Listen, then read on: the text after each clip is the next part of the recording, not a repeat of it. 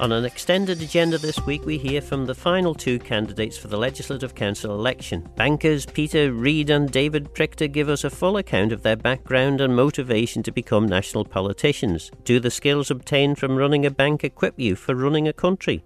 So who is Peter Reid and why was he motivated to stand? My background is in finance and in banking, and I've been lucky enough to work on the Isle of Man since 2009 at one of the large banks. And I must admit, having been here and lived here, I absolutely love the Isle of Man. So I'll probably put my cards on the table straight away that I've always been very much the person that sat at the table trying to get jobs here, trying to make sure that we do work here, and also that we are successful in the Isle of Man for our customers. So that's been a big part of my life. And one of the first things that I found when I came here was just how many people like myself came over to the Isle of Man and fell in love with the place, and were doing things in the community and doing things in the island that were just amazing in their own time. So the biggest reason I want to become an MLC is because I want to put something back in. The island has been brilliant to me. I genuinely have worked really hard to put the island first wherever I've worked in the bank over those years, and that's been about the people that work with me, and also about our business and the way we look after our customers here. And I guess if you look at my background, I joined the forces straight from school. I then sort of had a few years after that in being a buyer for a company, travelling around the world, and then from there I started off at the base level in banking and worked my way up. So I've got a lot of really good experience in terms of understanding what the work actually is and how things actually work, and then more latterly sort of running a bank and then going on to running the bank internationally for Lloyds was a real opportunity for me to sort of understand, as we closed other areas of the world down and became more UK and Isle of Man based, we actually had an opportunity to pull work into the Isle of Man and create a centre of excellence. And so, it's genuinely trying to give back, put back in, and you try and return the brilliant life I've had here and the way that people have treated me and the way the government have treated us. I have to say, we've worked very closely with the government, with legislature as well, in terms of some of the acts that have been passed. I've been involved quite heavily on the educational side as well, because we've been putting education into some of the schools and into the other banks and financial services through the London Institute of Banking and Finance, the IOD. And so, it's just my way of trying to be a part of, the solution of helping the island, rather than maybe someone who's sat on the side criticising things and saying, well, why don't we do this and why don't we do that? So that's genuinely, my reason for wanting to do it. Is there anything particular that drives you politically, or are you just more of a I'll see what comes in the day and try and fix things as I go along? Yeah, I'm always a person that wants to make things better, to try and support and do things that actually are part of the solution of what we want and what we need to do. And if you think about all the issues that we've got at the moment, there's so many things, just not just to do with the economy and young people and jobs and, people being able to even survive in this day and age, but also around the way that things are happening, with the environment. And they're things that I really believe in. And if I could in some way support, what we're doing on the island and bring things forward with supporting the MHKs in what they're trying to do to make that better and make us a successful island, that's really what drives me. And it's the same as when I worked, for the bank, or when I've worked in committees, or when I've done stuff with, sort of the third sector. Whenever we've been involved in things, it's how do we make things better? How do we contribute to people every day? And at a very simple level, not trying to be clever about it. What do you think the role of a member of the Legislative Council is? To me, I guess it's three things. The first thing is in the scrutiny. So, I've been quite heavily involved in adopting legislation in a really changing environment, and reacting to that across lots of international borders, and in sometimes contributing towards that legislation in terms of the feedback that we give. This is different in that it's actually looking at the legislation and scrutinising it. And I guess, to me, I try and bring things back to being simple.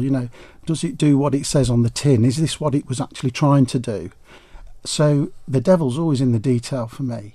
And it's getting into that and really scrutinising it and making sure that it is right and it is the right thing to do and what was actually intended. So scrutiny is the first thing. I think the second thing is around support. And when I say that, it's supporting the process, but also all of the MHKs. But, they've been elected.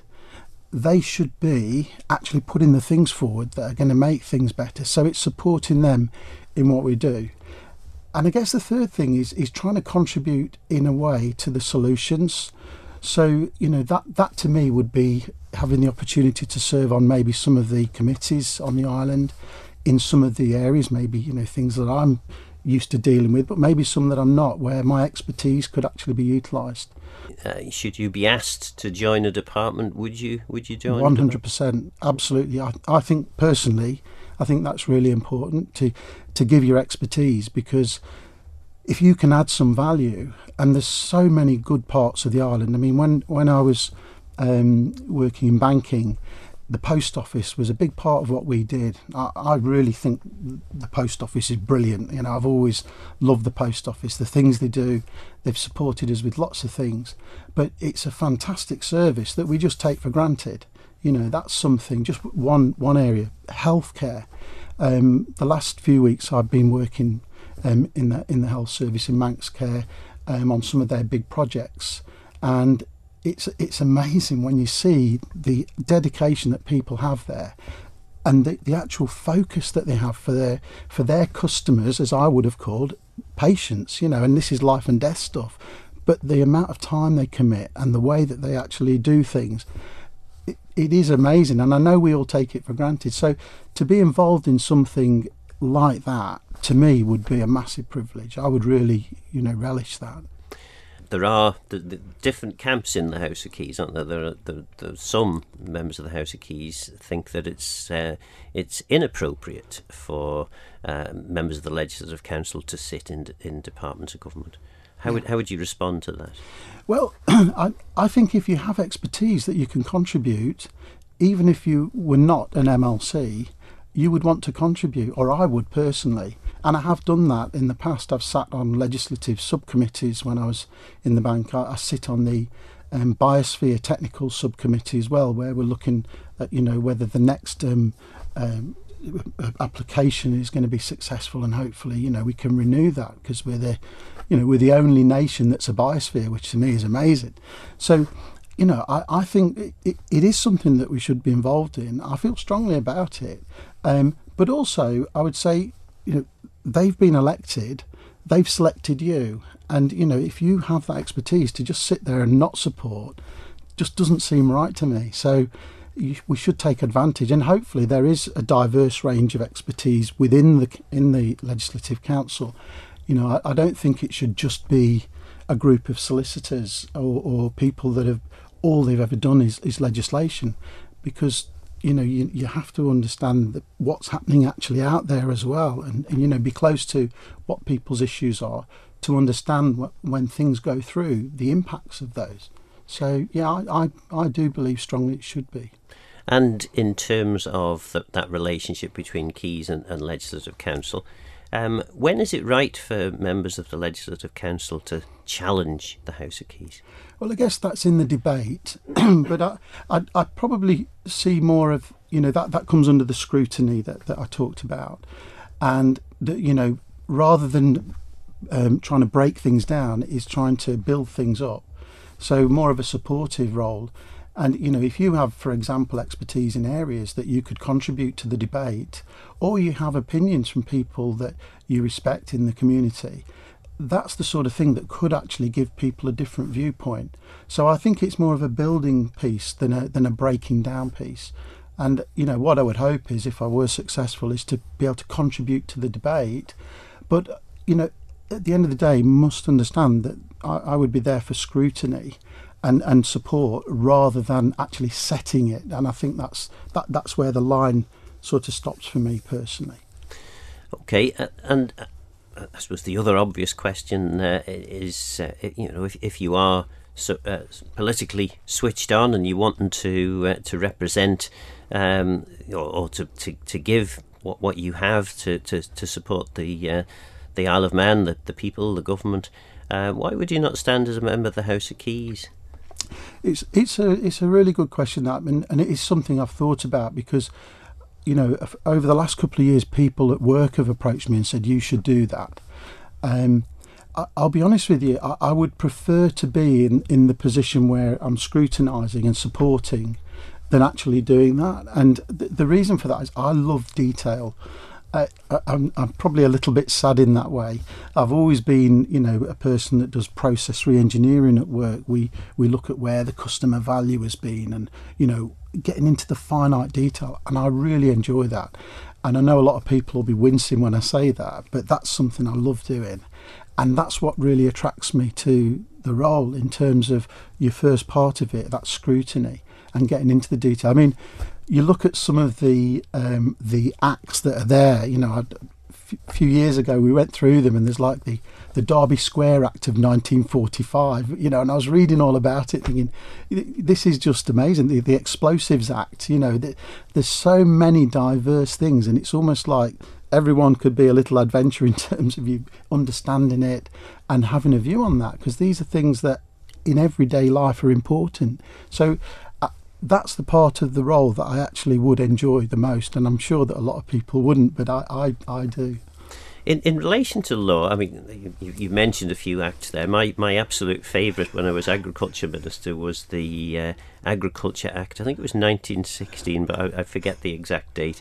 And it basically said, and the minister or the chairman of the board, whoever it was, the department, shall do whatever else it thinks fit in support of Manx agriculture, which was a wonderful piece of legislation as far as a minister was concerned. However, there has been a trend with the Attorney General's Chambers drafters to move away from having those very general bits of legislation into something much more detailed and specific. Where would you stand on those two camps? Should the legislation be as free as possible to allow ministers, parliamentarians to crack on and do good stuff, or should it be prescriptive to ensure that ministers don't get a bit too big for their boots? I personally think there has to be a balance, because I go back to, when you look at the acts, there's always a heading on there that tries to tell you what the purpose of this is, and that's my bit about, does it do what it says on the tin?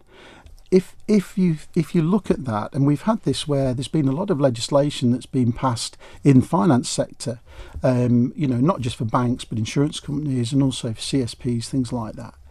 If you look at that, it's how can you use that on a daily basis? Is it actually workable? Because often the legislation is written in a little dark room, with an expert that does it, and then it gets sent out for people to look at it and say, well, actually, you've missed this or you've missed that. So I think it's really important to not be prescriptive to the point of, it's almost too binding, but it has to be balanced in that it's workable, but it does what it's supposed to do. So, I think we have to take a step back and say, does it actually do what we're trying to do? And does it give, the correct direction for that to happen? So that's sort of, it's not one left or one right. It's probably a little bit more in the middle. But going back to that purpose of the Act, does it do that? In terms then of your scrutiny of a bill that would be before you in LegCo, what would be the key things that you would look for, regardless of what the subject matter was? What would be the things you'd be looking for as a kind of a first troll through in legislation? I guess it would be the same as we have been doing. When I sit on boards and I've sort of run large parts of organisation, the first bit is the context of what you're looking at. So what's the background to it? Because what's on paper isn't everything. All you're looking at is the act. But if you actually look at the context of why this has been put in place and what is it trying to do, that to me is the most important first thing. I think the second thing is, particularly where, sometimes things have to be changed slightly to get everybody to agree to it, is to make sure that it's not been compromised to the point of actually not doing that first thing of the purpose. So, because often what I've found is when you get lots of people trying to agree something, they might make sacrifices to get it through, but it doesn't then end up actually doing what you originally wanted it to do. So I'd come back again to, that scrutiny has to go back to that purpose. Are we on track? Does this actually do that? And will it do that when it's in the real world? The last thing is the impact, because every action to me has a reaction. So when you put some legislation in place or when you do something, it's going to have an impact in the wider world. And you have to really think about that to say, what impact will this have? Not just on the people that might be really positive for it, but what about the negatives of it as well? So that's how I would look at scrutiny. Members of the Legislative Council are elected by members of the House of Keys. Some are quite content with that and seem to think that's fine and nothing to see here. Move along, please. Others have quite a strong view that that means that you are not representative. And certainly not representative of the public. So how, if you aren't representative of the public, how are you able then to make national policy decisions on the public's behalf? Do you have any particular view on how members of the Legislative Council are elected?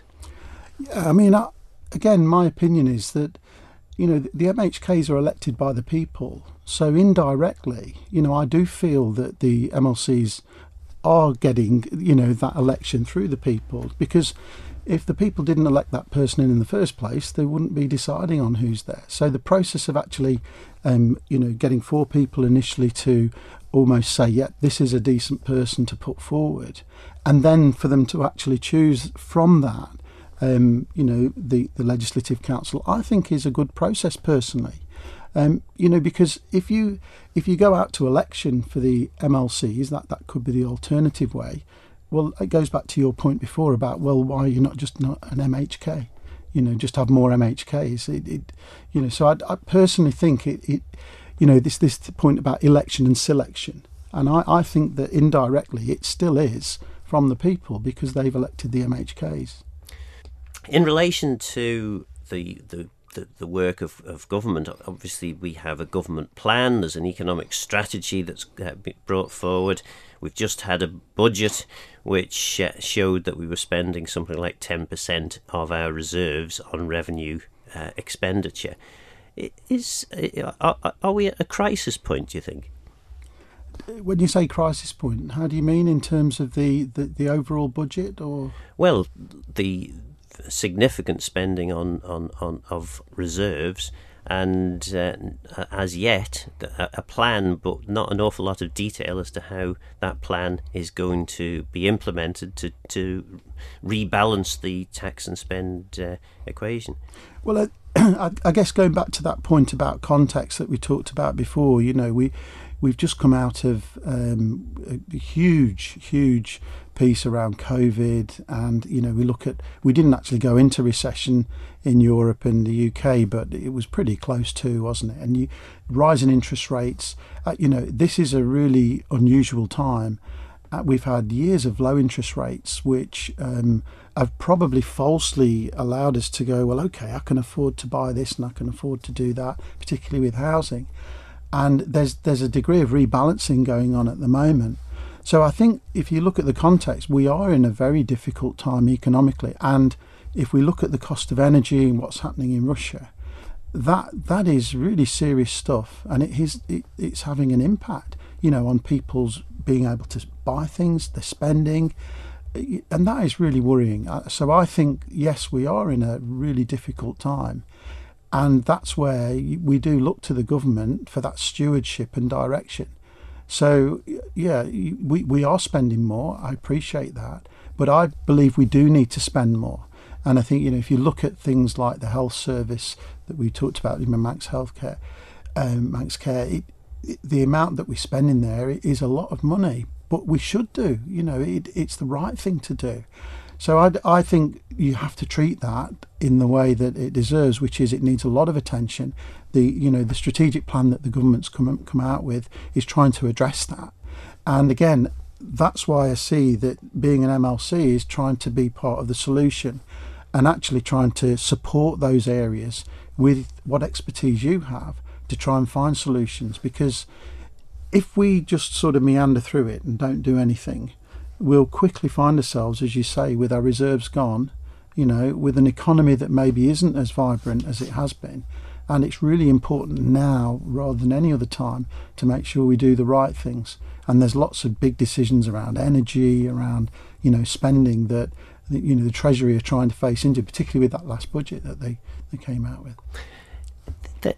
Is there anything that you look at in public life and think, oh goodness, I wish they would do such and such instead of what they're currently doing? In public life, one of the things I get a lot of feedback from people about it, and my experience has been totally different, but things like planning, the way that we look after our towns and our villages. So, a lot of people talk about that. And, I do listen to that, and people say, I didn't manage to get my windows passed through the planning department because they were this big instead of this big. And I was trying to build a new house over here and I couldn't do it. And I'll be honest with you, my experience has been totally different. My experience of planning has been, they've been really supportive. I've been able to go and talk to them, particularly when we were moving buildings. We were working hard to try and reduce our footprint on the island in terms of energy and all that sort of stuff.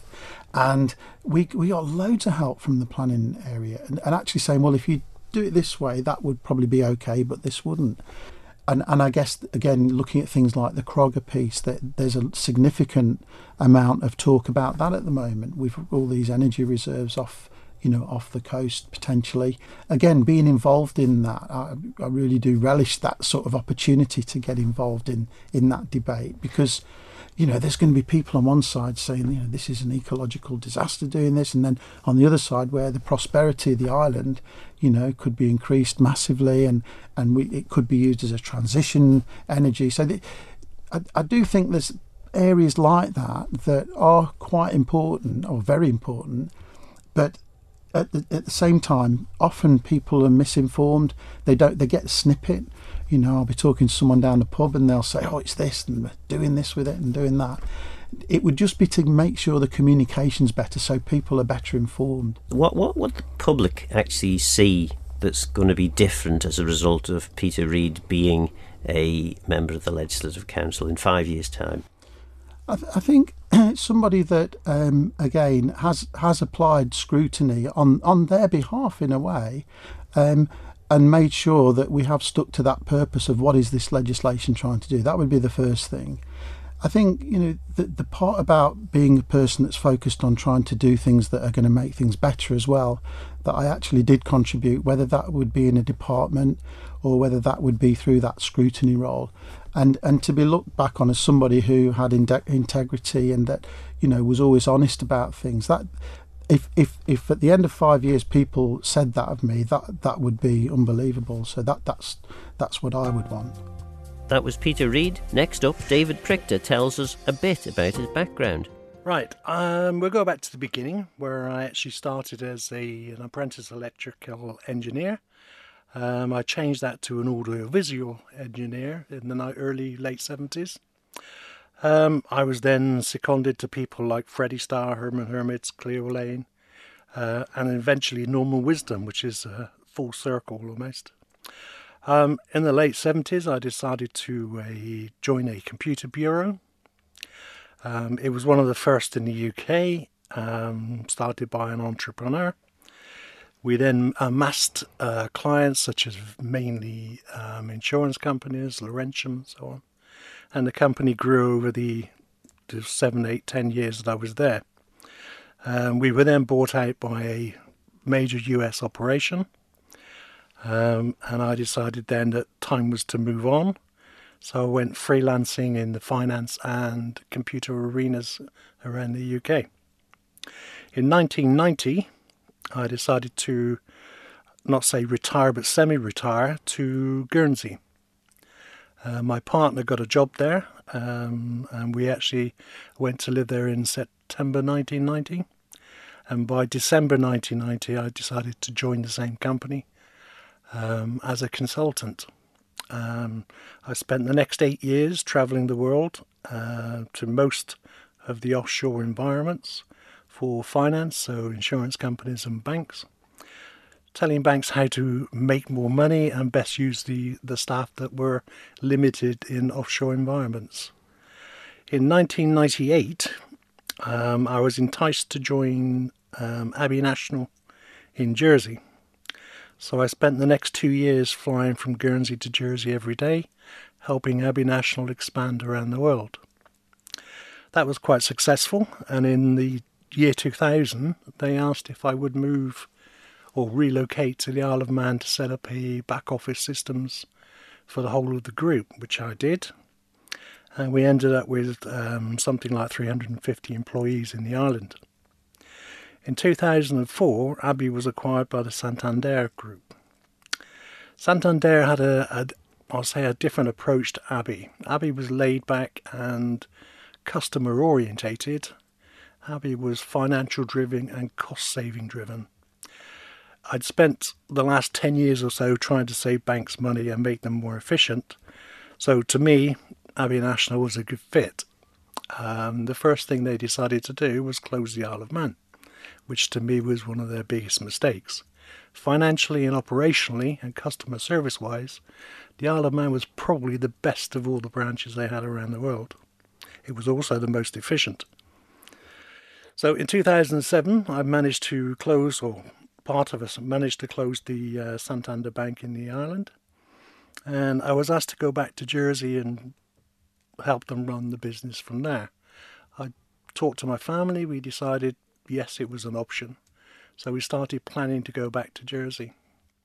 And within 3 months, they'd actually relocated the role back to Geneva, which then put a different spin on the family process. I have 2 sons here who live in the island with me. The youngest son had just started Ramsey Grammar, and he decided that he wanted to stay in the island.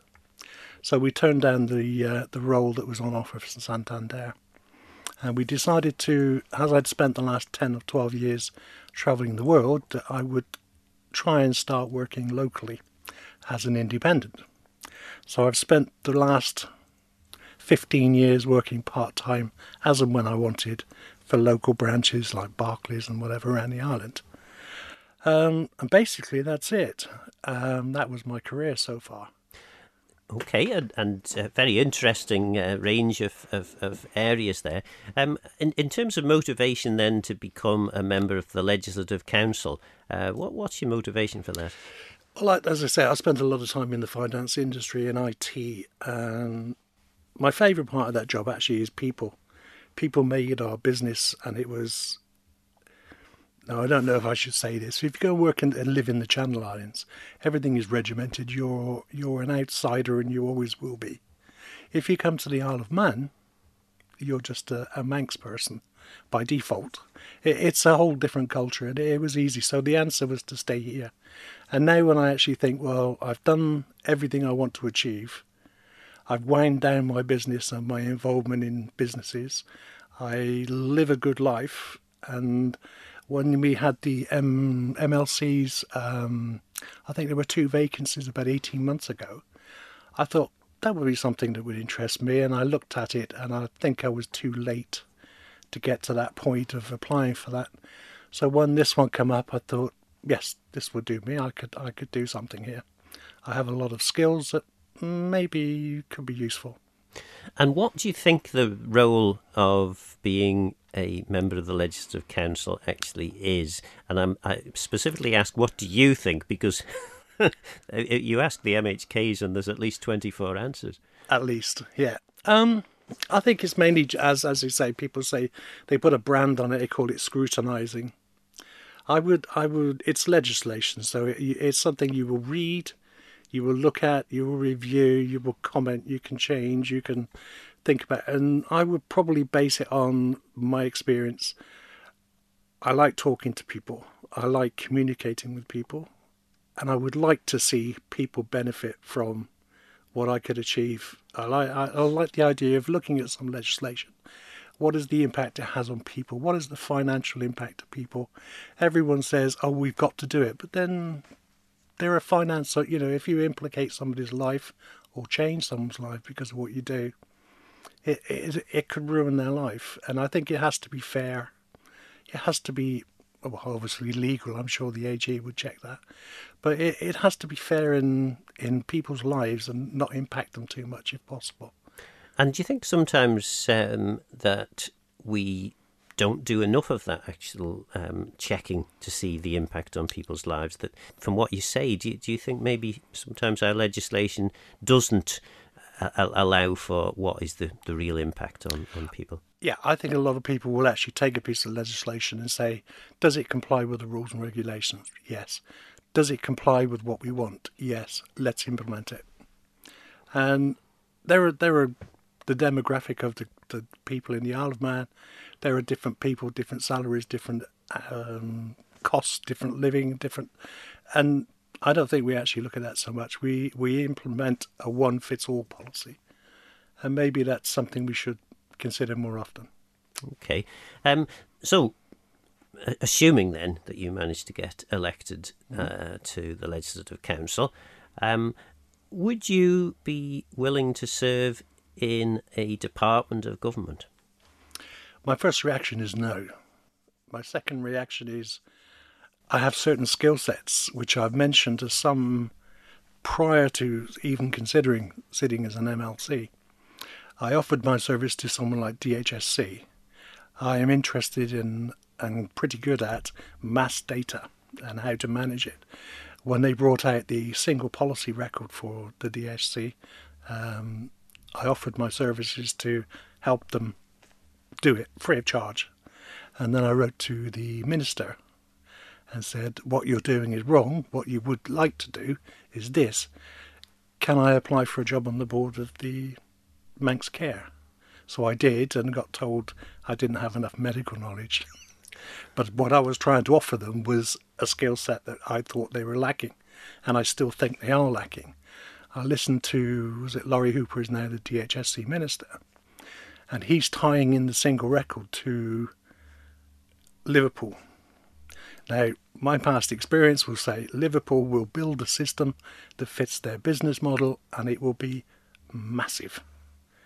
We are a small island, 70,000 people. We are but a local area for Liverpool. And we should not, and we certainly shouldn't pay the price that they will pay for the software that will have to come here to manage our DHSC section. And is that something, again, from your background, that you would say that we maybe do? We tend to be keen to follow the lead of our friends across the water with their 60 million people, and perhaps our 80,000 people don't need quite as much. Yes, indeed. We should be looking for a solution that fits our business model. We are, in my terms, a small bank, not a national bank. Yeah, and we could be more proactive in how we manage things, how we deliver things. We don't have to sit, I think Laurie Hooper quoted 3 to 5 years. Yeah, if this took in business more than a year to 2 years, we go out of business. Okay. And then I suppose the other obvious area which people will want to know is, okay, you're interested in politics. Why would you not stand to be a member of the House of Keys? Right. My background has always been the back office. I like doing something. I like producing something. I like delivering something. I don't like being out there talking to the public, getting engaging, being criticised, I would leave that to someone else if in preference. And I think that's what MHKs do. And it's not for me. And yet, you will be a national politician. You'll be sitting in Tynwald making policy decisions for the people of the Isle of Man. And inevitably, if you are visible or audible in Tynwald, people will find out about what you think and what you say and will potentially want to criticise that. I don't have a problem with people criticising. That's not a problem for me. I think that's, fair comment. And I don't mind having debates with people about it, but I just don't want to be in the limelight or out at front office full time. I'm quite happy for anyone to talk to me. In fact, I quite like talking to people. Yeah, but a back office suits me fine. Okay, and the role can be turning up to Ledgeco and Tynwald and doing very little else, or it can be the complete opposite end of the spectrum, working effectively every waking hour, every day for 5 years. How do you manage to get the right work-life balance, do you think? I didn't achieve that until I came to the Isle of Man. I would think nothing of working 12, 14, 16 hours a day. Travelling the world 2 weeks, 3 weeks of every month away from home. Coming here, I settled down. It was only pre or post pandemic I actually learned how to sit still for more than 30 minutes at a time. I've now got that under control. I can sit, I can read a book, I can even watch, a local film or a film without getting up and going out somewhere. So I've learnt and adapted to a quieter life. Okay. The government obviously has a range of new policies and plans and strategies. What do you think of the plans and strategies? The overarching aims and objectives, and the so far anyway, what we know of their plan to actually achieve these. I've read these recently. The planning, where they're saying they intend to grow things like the population to 100,000 people between now and 2030, 2035. I read this morning in the national press that the Isle of Man is the most second-rated country for people wanting to go to, but only for retirees. Do we want 35,000 retirees here? Probably not. Do we want 30,000 people here? Can we cope with it now? No, don't think so. Not enough dentists, healthcare, schools, housing even. Could we cater for it over the next 30 years? Yes. Do we want to cater? I'm not quite sure why. The economy can be made and can be sustained as it is. I think we need to sit back and think about what happens really. It's easy to say we're going to grow to 100,000, but it's what we want to grow it with, I think, is what we need to look at. And you say that the economy can be sustained or presumably can grow without necessarily having the extra people. How would you go about doing that? Well, to me, I've spent my life. Modern technology will relate or replace things that people do manually today. Repetitive jobs, boring jobs, people don't want to do it. So why not automate it? We have the technology. We have it. Businesses are using it all the time. They're closing bank branches to make way for ATM machines. They're doing it online. They don't need resources anymore. They don't want bricks and mortar. Yeah, so there are a lot of efficiencies to be made, and I think it's time the Isle of Man did it. We pushed down the route of going gaming. Now all the gaming's owned to Malta and Eastern European countries. So what are we replacing it with? I'm not quite sure. I don't see anything on the horizon. Yet we're still going to grow the economy. Banks are contracting their businesses here. I think it's only Santander recently who's actually expanding. But all other banks and branches are closing. And they will continue to do that. Okay. And presumably, if you know about making banks more efficient, do you know about how to make the public service more efficient? I don't think we've got enough time for that. Yes, there are loads of ways I could think of making it efficient. When I went to talk to some of the MHKs over the last few weeks, they're always telling me, oh, we've got to do this, we've got to do it. I'm so busy doing this, which is probably true. But I think people could be more organised. I think they need to be not just the MHKs this refers to, but the whole of government. I go down to town and I try and pay my bill, and the online services functions in a way, but not as an efficient way. Yeah, I think a lot more things could be done online. When I go to our local commissioners, it's all paperwork. It's all, well, you've got to see this department. Can you send that to this department? There's got to be a way of streamlining it. Now, this is a real scarce one. The only one that is reasonably efficient to me is the tax office. Now, that to me makes sense because it's quicker to get and easier to get money into government than it is to get it out of it. So they've done it the right way around. Yes. Yeah. So, well, hats off to the tax office then. Yeah. In terms of democracy, there are those who feel that to be truly democratic, you need to have your national politicians, all of your national politicians, voted in by the public. How would you answer that? I've had this discussion quite a bit recently. Sorry. People are telling me that it's been going on for years. I've not obviously been aware of it until recently. But I can see the logic. I can see the understanding of people saying we don't elect MLCs. But then I started looking at it. People don't elect MLCs. They don't elect the chief minister. They don't elect the speaker. They don't elect the president. They don't elect the AG, they don't elect the bishop. So a third of politicians are unelected. Mm-hmm. So should they do it? Well, yes, if they want to change it to be publicly elected, next time an MHK comes to your door, you ask them, will you promise to get that done?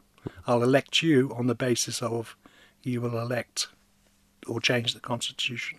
But you don't have any particular missionary zeal on this one that you want to change the world? No, none at all. No, I think some people can look at it and say it's been working for centuries.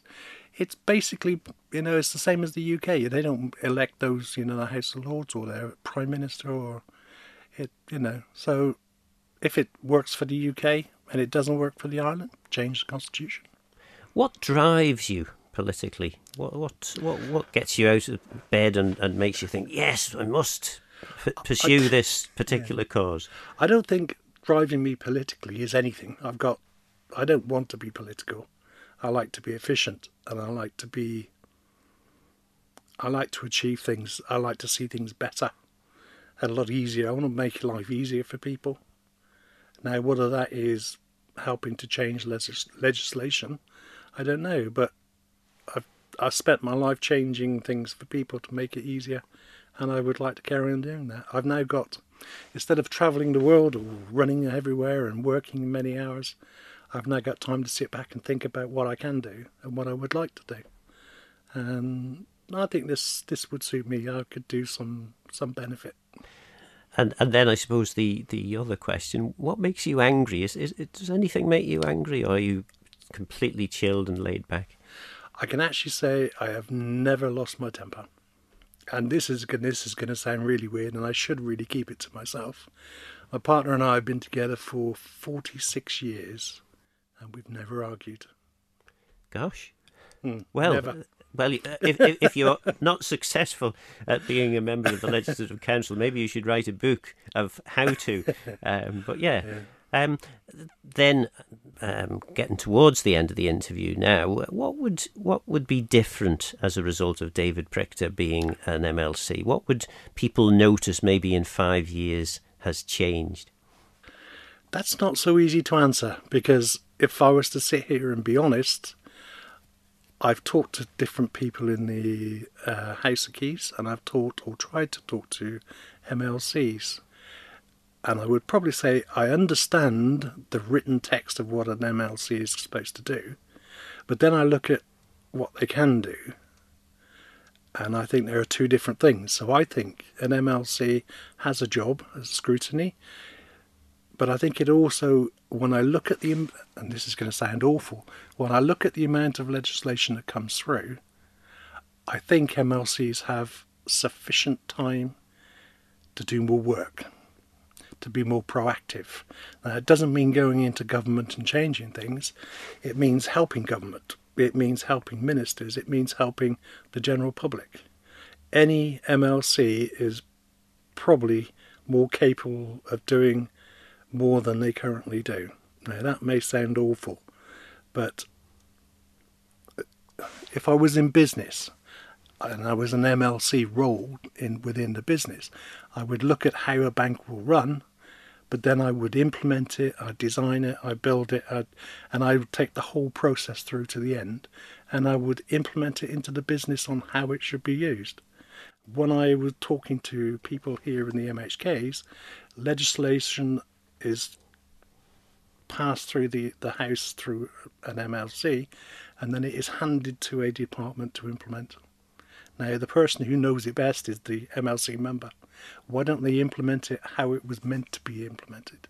And I think they throw it almost over a wall and say, that's my job done. And that might be right and might be wrong, but that's my interpretation. And do you think sometimes part of the problem there for MLCs is because Keys members don't really have any unanimity on what they think an MLC should be there for? That makes it more difficult. It does indeed. I think people need to sit back and think about what role they want to fulfil. Now, MLCs could do it themselves and define their own role and then get it agreed by the Chief Minister and the MHKs. And then people would know. But I think there is some misunderstanding of what they want. Some don't want them at all, I understand, but that's for them to decide. So if they did, it would make life easier for everyone. Okay, and the main thing, the one thing that you would hope that you would be able to do differently as a result of being a member of the Legislative Council? I don't know if there is something very specific. I think there are lots of, I won't say silly things, but there are lots of small things that can make a big difference. I don't think, if people started saying to me, I want MLCs voted by the public, I would do what I could to help them do it. But that wouldn't be an aim of mine. But I would do it because that's what someone, the general public will want. And I think sometimes, and maybe I should say this, yes, I don't usually, but talking to most of the MHKs, my opinion of them has changed drastically for the good, which is quite nice to say. My opinion before was, just an MHK.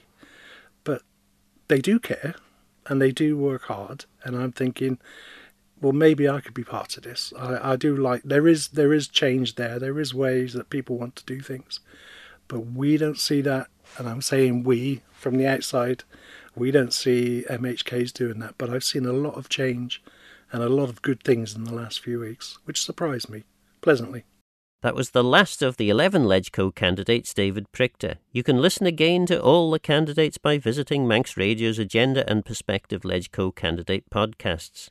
So what insights can political commentator Alistair Ramsey give us on LegCo? The purpose, I think we've lost sight of it because of the way that the role has changed over the years, and people forget that at one point Legislative Council was the seat of power. It was the seat of the executive around the governor, who was the chief executive.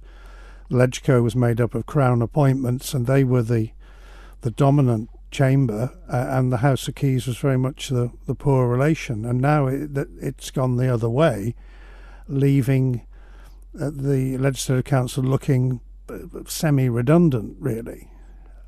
So there are mixed views about what it's for. Why do we actually need to have all these different separate parts to Tynwald?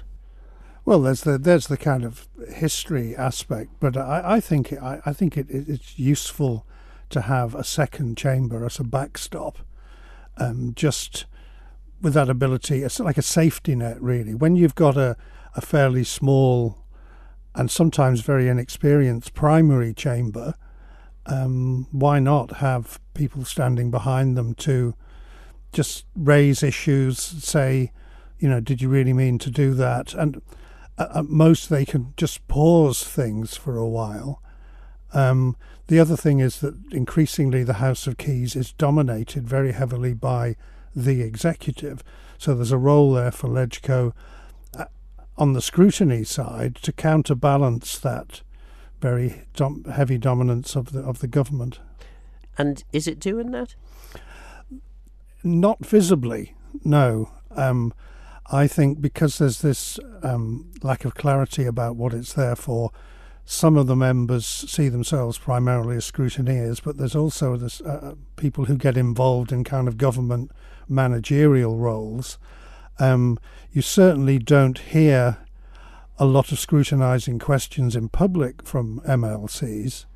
You do occasionally, and you see some scrutiny work led by them. But I think we could do with quite a bit more and a greater focus on that scrutiny. And I think one of the reasons why they don't like to ask awkward questions is that they have been made to feel like they're not a legitimate body, and that if they make a lot of noise, well, nobody voted for you, shut up, sort of thing. Former Chief Minister Howard Quayle made reportedly made various sweeping comments about some of the members of the Legislative Council who were hauled into his office and told in no uncertain terms that their role was to support the government, or words to that effect. And no doubt if Howard is listening, he'll be saying, no, it wasn't quite like that. But that's the perception, certainly. That is the perception, and if it was true, it was quite an extraordinary episode, given that they'd just elected in a large number of women in the interests of diversity, and the women were then told off for causing trouble. But that's possibly a misrepresentation of what actually happened. Scrutiny itself is not perceived as a form of support, but actually it is, because you're helping with the quality of decisions, the quality of information and so on. So I think we really need to refocus on what LegCo's there for, and make it primarily about scrutiny, that detachment and that perspective from what's going on down in the House of Keys. Almost all the members are members of government as well as Parliament, and a lot of people who have no interest in politics confuse the two. It is quite an important distinction, and all attempts so far at trying to reform things on the island so that we have less or fewer members actually as part of government seem to have fallen by the wayside. I think it's almost seen as not relevant to the Isle of Man. I remember the late great Victor Neal, when I was talking to him about this, he said, well, down in the Westminster they got time for that fancy business, but we haven't got, we work differently up here. That was political commentator Alistair Ramsey. In just over a week's time, we hope to have the result of who will be elected to LegCo for the next 5 years. Let me know your thoughts and views on the programme by contacting Phil Gorn at manxradio.com, and get in touch if you have any ideas for future shows. Don't forget, this programme is available as a podcast on Manx Radio's website. For now, though, I'm Phil Gorn. Goramayo. Thanks for listening.